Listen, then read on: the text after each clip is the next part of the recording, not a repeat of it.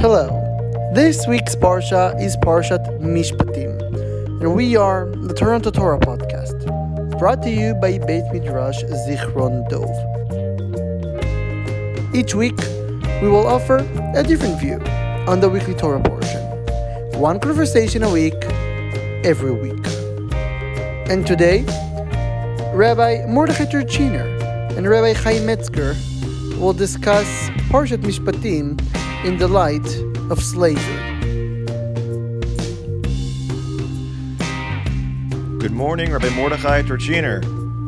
Good morning, Rabbi Chaim Metzger. Before we get into today's topic of slavery, let's first contextualize it within this week's Parsha. Mishpatim, as the name implied, is all about laws. Continuing after last week when we received the Ten Commandments at Har Sinai, now we finally have the first laws and regulations presented to us by Moshe Rabbeinu as God commands him. First, we begin by looking at the laws of a Eved Ivri, of a Jewish slave, followed by that of an Ama Avriyah, a Jewish maidservant, before going on to quite a few other topics. We touch on laws related to personal injury, to loan, to usury, to property damage. We discuss whether or not you can do certain activities that may serve as religiously problematic, such as sorcery or bestiality, or offering sacrifices to various idols. And we also discuss how we can't be mean to the ger yatom v'almanah, the foreigner, the widow, or the orphan. And before the day is out, we also discuss the Shlosh Regalim, the three festivals by which we are commanded to visit the beit the temple, namely that of Pesach, Shavuot, and Sukkot. In doing so, we lay the groundwork for what will eventually be and what we know as the Torah.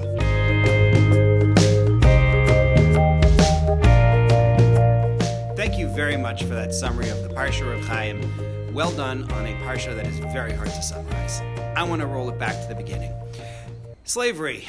The Israeli writer Amos Oz called himself a Yoresh, an heir to the estate of Torah. But he explained what that means.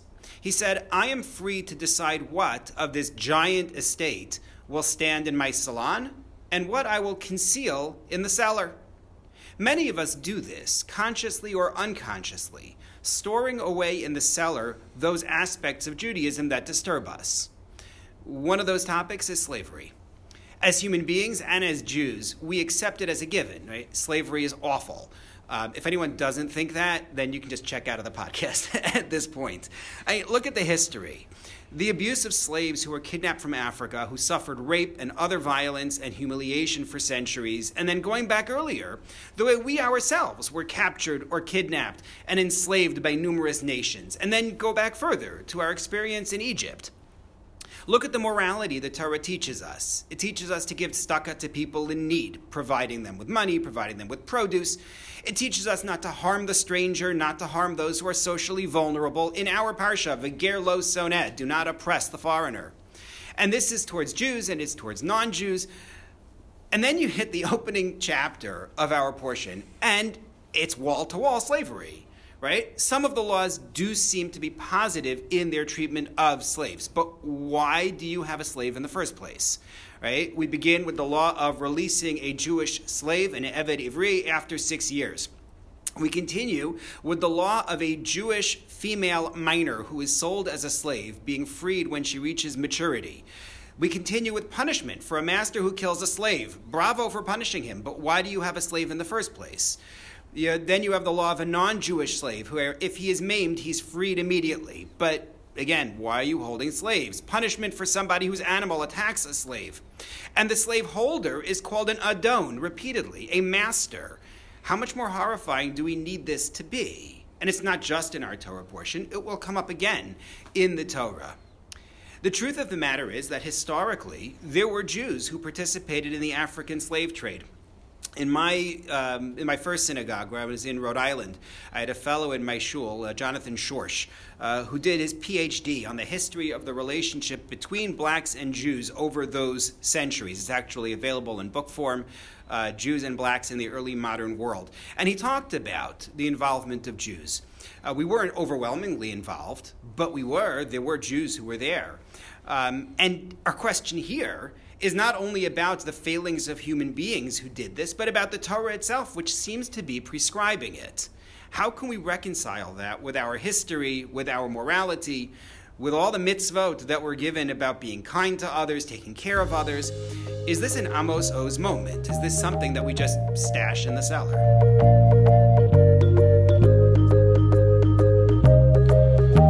Before I answer the question of why, I'd like to tell a story. A number of years ago, when I was in Yeshiva University, I was lucky to be able to be in Rabbi Jeremy Weider's shir at his lectures at Yeshiva University as he taught us various parts of the Gemara. Every week, he would also tell us a little bit about that week's Parsha. And when it came to Parshat Mishpatim, he asked, what is unique about the Jewish laws? What makes them so special? And he asked on the beginning of our Parsha, what is unique about the laws as relate to the slaves we see here?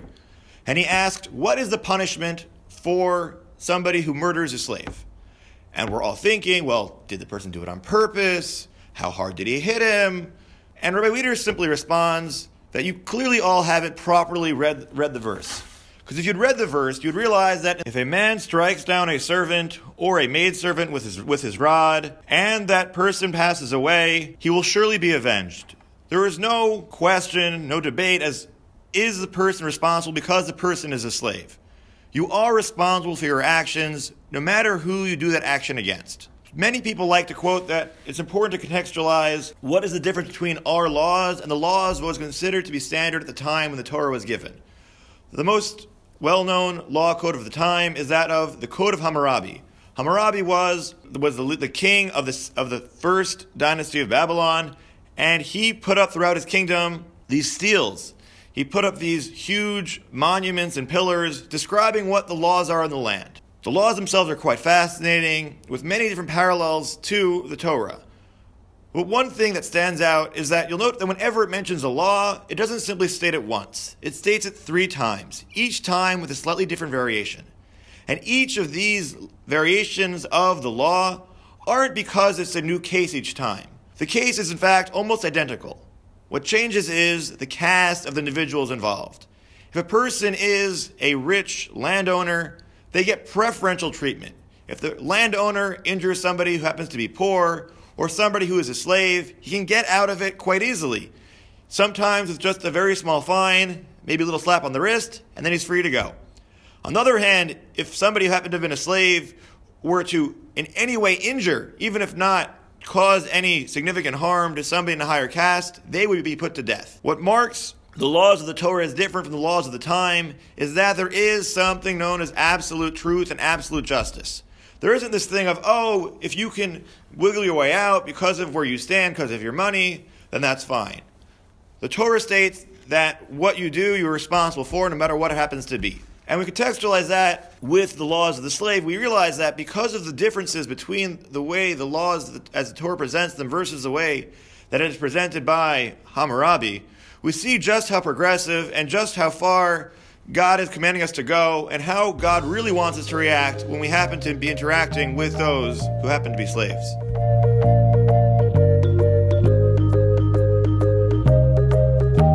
What you're saying is true, but I would actually go further. I think slavery, as constituted in the Torah, is founded on certain values which modern society retains, even though, let's be clear, I would never dream of restarting it. I am not advocating anyone restarting it. Let's start with the Eved Ivri, the Jewish slave. To me, this is about the value of welfare. It is essentially a welfare economy which looks to the individual to provide support for those in need. Instead of saying the state has to do it, the individual has to do it. In general, employment in Judaism is viewed as a form of welfare support extended by the employer to the indigent employee. When you look in the Torah, starting all the way back in Bereshis, the ideal is to own your own land and to farm and to raise animals, right? Ish tachas gafno, ish tachas teinaso, each person with his vineyard, each person with his fig tree. Working for somebody else is generally a concession to economic need. So the employee is looked at as needy, sacrificing time and health for money. And that continues from the Chumash all the way into the Gemara, where we talk about needy people endangering themselves at work. And Rav Hamnuna, actually in the Zohar, turns to an employee who is leaving his employ and says, "Take your life back, which you gave me to guard." The employer is viewed as generous in hiring the worker instead of doing the work personally. The Mishnah in Pirkei Avos says, "Yiyu aniyim b'nei veisecha," that needy people should be members of your household. And the Rambam says what that means is, when you have a job to do in your house, hire a needy person. It's a form of tzedakah. You're helping the person out by giving them work. Our laws of employment are shaped by this perception of the employer as generously helping the employee. So the Torah says you have to pay people on time because this person really needs that money, and he's going to cry out to God in the event that you don't pay him on time. Halacha allows an employee to leave at will, assuming it won't harm the work that's already been done. Employers are not allowed to break an agreement. We don't want people, the employees, to lose their time, their freedom, and their health. That's the basic, view of employment. But not everybody's able to get a job, whether in terms of their skills or the employment market or their connections. So they go even further, selling their freedom to leave the job. There are two ways somebody can become a Jewish slave: either by stealing and not being able to repay, or if they sell themselves because of poverty. There is no debtor's prison. There is no, none of that. But if the person can't repay their debt, they may choose to sell themselves as a slave. In that context, they are protected from abuse. The Torah in Parshas Bahar and in Parshas Re'eh details all sorts of protections. They're not sold on the slave market. They can't be given demoralizing work. They can't be given demeaning work. They're given the best resources in the house. They get the nicest bed. They get the best food. They get the best wine. All of this is for them, and it's all detailed in the Chumash as well as in the Talmud in particular. If you look at Kiddushin 22a, there are gifts given to them when they leave their servitude. And we see that at the start of our Parsha, right? Let's go back to the beginning of our Parsha, where we're told there's a time limit, maximum of 6 years, no more than that. And it envisions such a benign form of slavery that the slave might insist on staying, right? The slave might say, "I really like this," in which case there's still a limit. He can't stay indefinitely. The Yovel year, the Jubilee year, is a deadline by which the slave must go free. As we noted, it also describes a father selling his minor child into slavery. Now remember, the Torah requires parents to support their children. We have laws about compelling parents to do so, shaming them if they don't do so. But this case in the Torah is a father who can't do that. And so the father sends them to work for somebody else and to receive the benefit from them instead. And so our Parsha says, if it's a girl, she has to be let to go free at maturity. We can't leave her in that state. If it's a boy, we follow the same rules as the adult male, which is that he goes free after having been an Eved for 6 years. There is no such thing as an adult female slave as far as these laws are concerned. So to sum up, from the Torah's perspective, the goal of Eved Ivri is for a private citizen to help somebody who is in dire need, providing room and board while providing them with work and protecting them from abuse, demanding in exchange that they surrender their freedom to leave for up to 6 years. I wouldn't want it. I wouldn't want to surrender my freedom even for a limited time. But what if my alternative was starvation?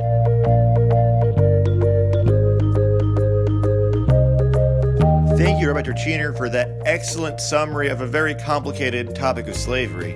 But I would like to dial back in to the question of when you can sell yourself into slavery, and is that even a remotely good thing to do? So first, I want to quote from the Gemara Megillah, which talks about what were to happen if a father was to have sold his daughter into slavery. So in the Gemara Megillah 27a, we see the opinion of Rabbi Shimon ben Gamliel, who says that somebody who were to have sold his daughter into slavery will never see any sign of blessing from the money that comes out from that sale. What does that mean, that he will never see a blessing?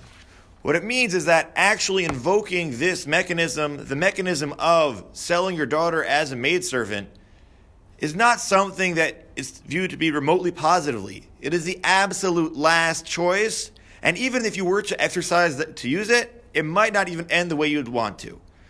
If you take a look at the Rambam in the beginning of the laws of slavery, Hilchot Avadim, he goes through in the first chapter describing just how poor the individual has to be before they are able to sell themselves. It's not simply somebody who's struggling to make ends meet. It's somebody who can't find food for themselves, has no other things that they own to their name that they could even sell. And if they had to have sold themselves off and there's any money left, they can't even use any of that money to buy anything else. It can only be used if they absolutely need it to pay off their debts and to pay off what they need to survive to the very next day. And similarly, with the case of with a avrech, the Jewish maidservant as well, it's only done in the absolute last moment when your choice is starvation or doing this. Conversely, it seems that there's absolutely no possible way that this could ever be a good thing. Yet, if a male Jewish slave, after 6 years, decided that he wanted to stay as a slave, the Torah gives a way that he could do it. The way he could remain is such as if he were to go and have his ear pierced, then he could stay all the way in. But what does it mean to have your ear pierced and when you're committing to this? Rashi, on the spot, explains that having your ear pierced is because there's something wrong with what you were listening to. All of the Jewish people heard by the revelation at Har Sinai that we are to be God's people, that we have a mission in life. And in order to properly fulfill that mission, we each need to have our own free will, our own ability to choose and decide what is right and what is wrong. We have to choose who should we work for. And when we choose who to work for, we're not simply working for a human master because he treated us well, maybe provided us with a wife that was convenient. But if we want to truly be free and want to truly learn how to serve God, it has to be under our own terms. We have to know which direction we're going to go in. We can't simply follow what somebody else tells us to do each and every moment. We have to each learn how to operate as an individual, able to utilize our free will, and able to decide what is a good decision and what is a bad decision.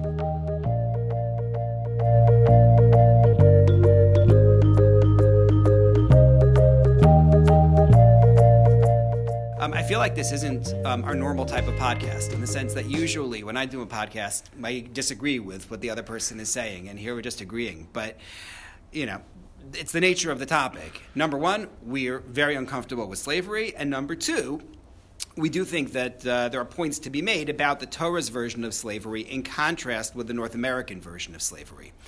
And that brings me to Eved Knaani, the term that's used in the Torah for a slave who is not Jewish. We said for Eved Ivri, for the Jewish slave, it's about helping the slave. Flip it for the Eved Knaani. It's more about helping the Adon. It's about another economic issue, how society deals with labor shortages. There was a report this past Thursday about Canadian food processors lobbying the federal government to create a temporary foreign worker program to address labor shortages. The lobbyists were not looking to help workers. There are people who want to get into Canada in order to work in our food service system. It's about looking to help an economy that needs people to do the jobs that no one else is willing to do.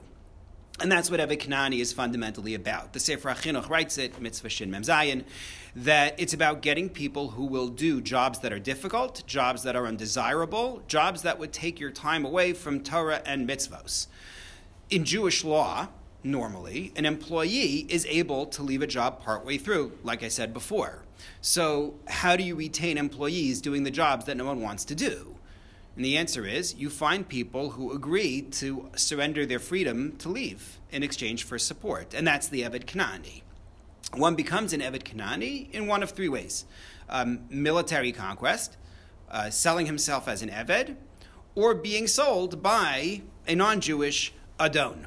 But it's important to note, I use the word agree on purpose. It's important to note that this service to a Jew cannot be coerced. The Gemara in Yevamos Daf Mem Ches, it's brought in the Rambam, it's brought in the Shulchan Aruch, all stress that the Eved Knaani agrees to start a conversion to Judaism before becoming a slave, and when the slave is freed, that conversion is completed. So in other words, slave comes to the Jew and says, he's not a slave yet. He says, I want to sell myself in order to become an Eved. And the Jew says, okay, but you're going to have to accept that you are becoming Jewish. They say, no, thank you. The deal's off. The Jew is allowed to engage in conversation with him for a year to try to convince him. And if he fails over that time, over that year, that's it. It's over. You can't coerce Even in the case of military conquest, you're not allowed to coerce. If it's coerced, it's invalid. That's the law on the books. So an Eved Kanani is somebody who agrees to do this, presumably for economic benefit. And because the Torah recognizes that this system benefits the Adon, it puts rules in place which prevent abuse, as seen in the beginning of our Parsha. The most basic form of protection from harm, you mentioned it before. Somebody kills an Eved Kanani, the punishment is death. We also learn in our Parsha, if the slave is wounded by the master, whether knocking out an eye or a tooth as specified in the biblical text, or any one of 24 body parts identified by the Rambam, the Eved goes free. Human dignity. We have a principle of kavod habrios, the dignity accorded to every human being, Jew and non-Jew, and that applies for the Eved as well. So it's not the North American version of things at all. Now, again, I can explain the logic of society wanting labor, even if it's not something that I would want to restart, because, again, you're surrendering freedom. And for us in our society, that is anathema. So to sum up, it's an economic reality that people are needed to fill this niche. And there will be people who will sell their freedom for this purpose, and that's there. The Torah's laws warn us not to take advantage.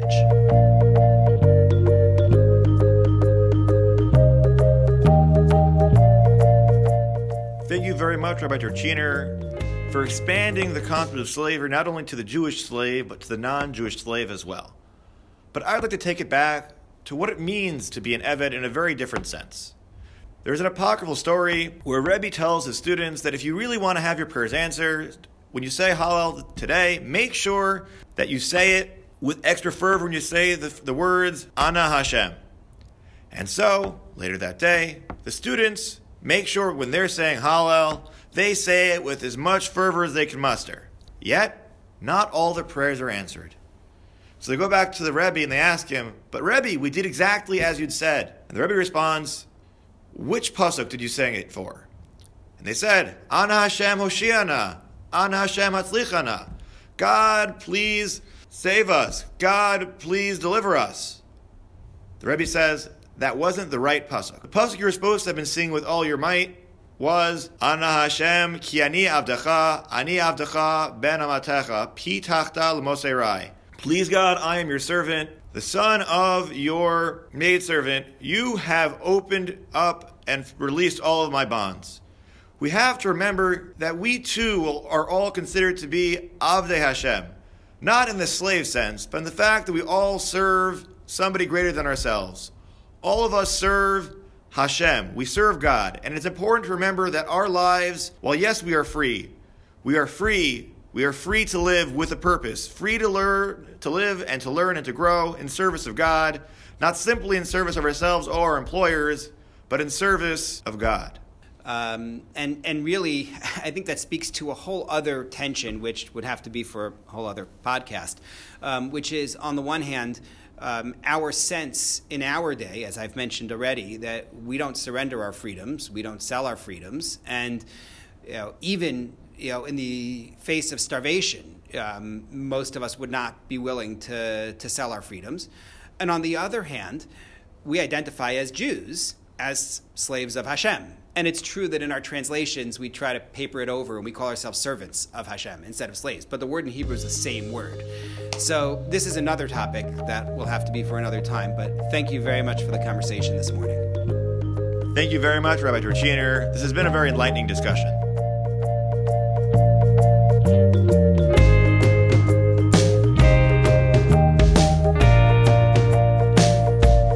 That's all for today.